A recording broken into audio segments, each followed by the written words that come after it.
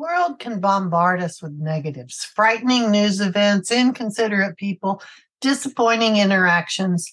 But research is showing that cultivating a sense of gratitude can help us refocus so we can remind ourselves of the good things happening in our life right now. Establishing a daily practice of identifying what went right today and feeling thankful for it can do wonders for our happiness and our health. So let's help our kids figure out how to do this too, whether they're writers or non-writers. I'm Sue Patterson, and welcome to the Unschooling Mom to Mom podcast. I believe the best way to conquer your fears and hesitations about unschooling is to get good information and support. That's why I offer you this short weekly podcast to share what I've seen over nearly 30 years, so you don't have to learn it all from scratch. The show notes and the blog post will have discounts for you as a podcast listener, so be sure to tap into those. So let's get to it. One of the first things that pops up when you decide to Google creating a gratitude practice is journaling. And as many of us know, some of our kids are not into that. Heck, some parents are not into that either. After years of the school approach to writing, many of us are left thinking we're not good writers or that we hate writing. It's always odd to me how many parents who feel this way go on to duplicate the same methods with their kids, and surprise, surprise, their kids hate writing now too. Or maybe you were good at writing in school. Maybe your own learning style aligned with the methods being used, or maybe you just learned to hack the system. But your kids are completely different little people and they're not enjoying your writing suggestions at all. You know me, I'm going to be realistic. I want to talk to you about ways you can do gratitude journals or create a gratitude practice for writers and non-writers, and even our technology lovers. But before we list out a few ideas, let's talk about why this works. When you use the school approach, the subjects are the focus. You learn math and reading and writing.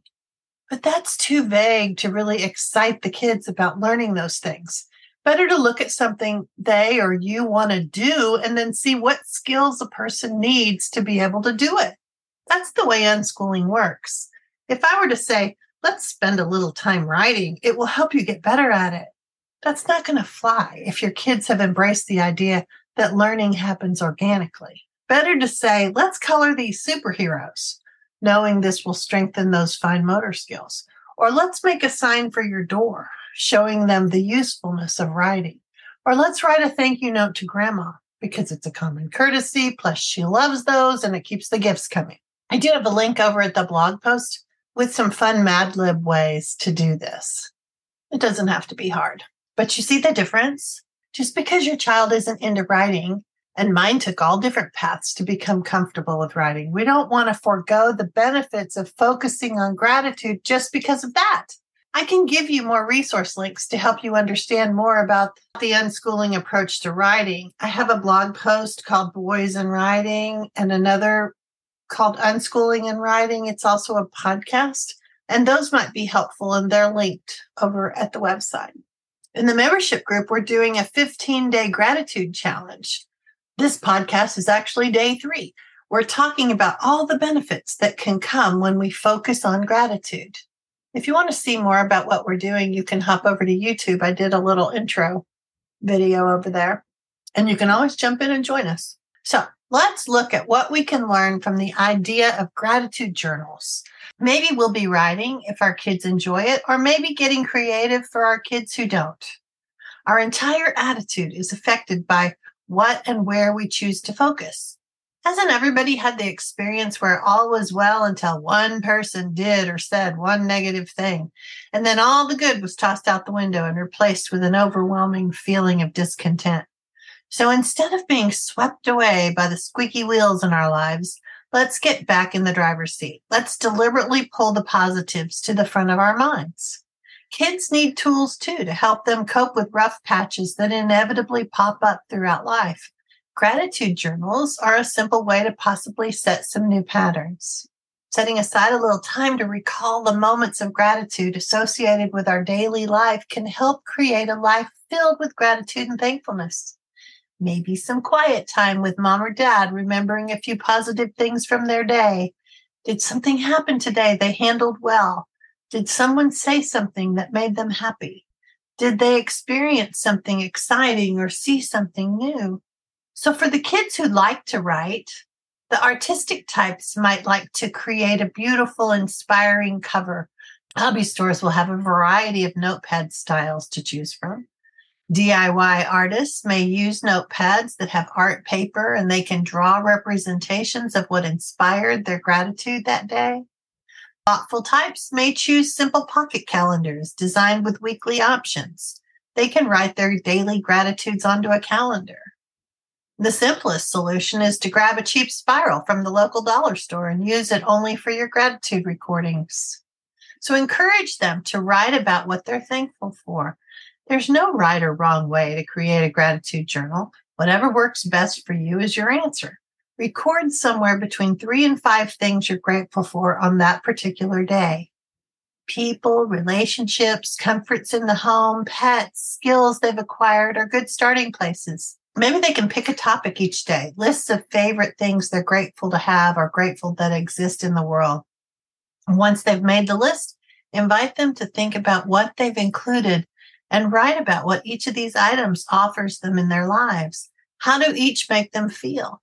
Bringing these positives into their awareness will help shift their mindset to what good exists in their lives. So also over at the blog post, I have 15 gratitude journal prompts that they can describe in more detail.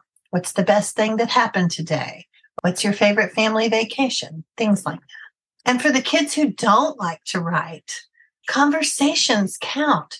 Those same ideas mentioned in that list can happen conversationally, maybe over a meal, in the car, or a few minutes before bed.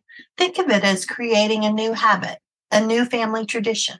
Invite them to think about 3 good things that happened to them that day.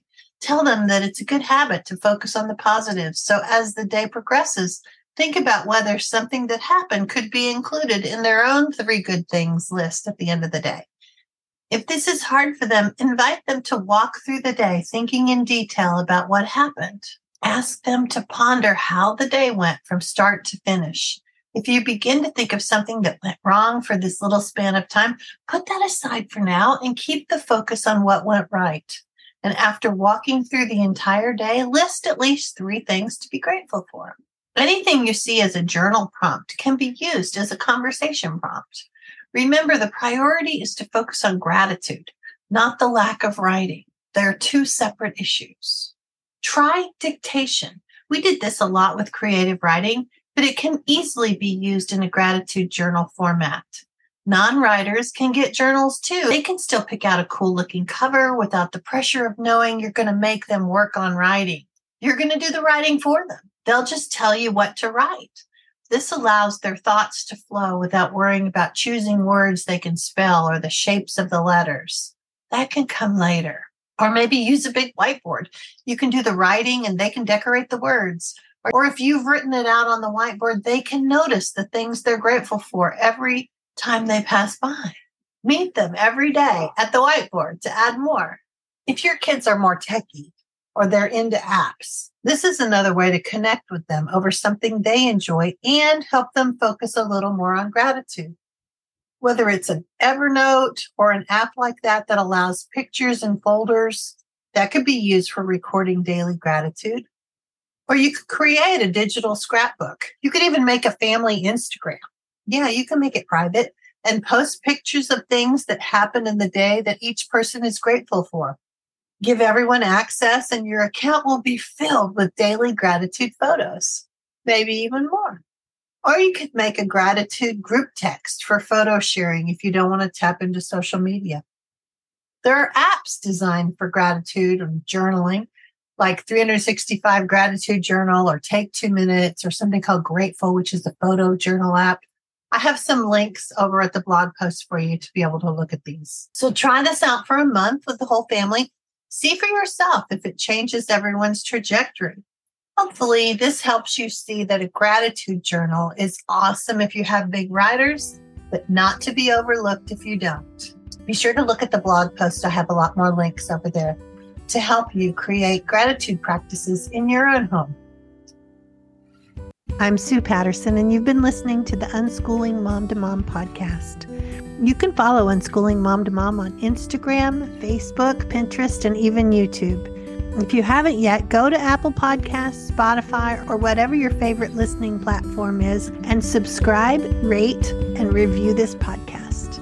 Join me next week for another Unschooling Mom to Mom pep talk.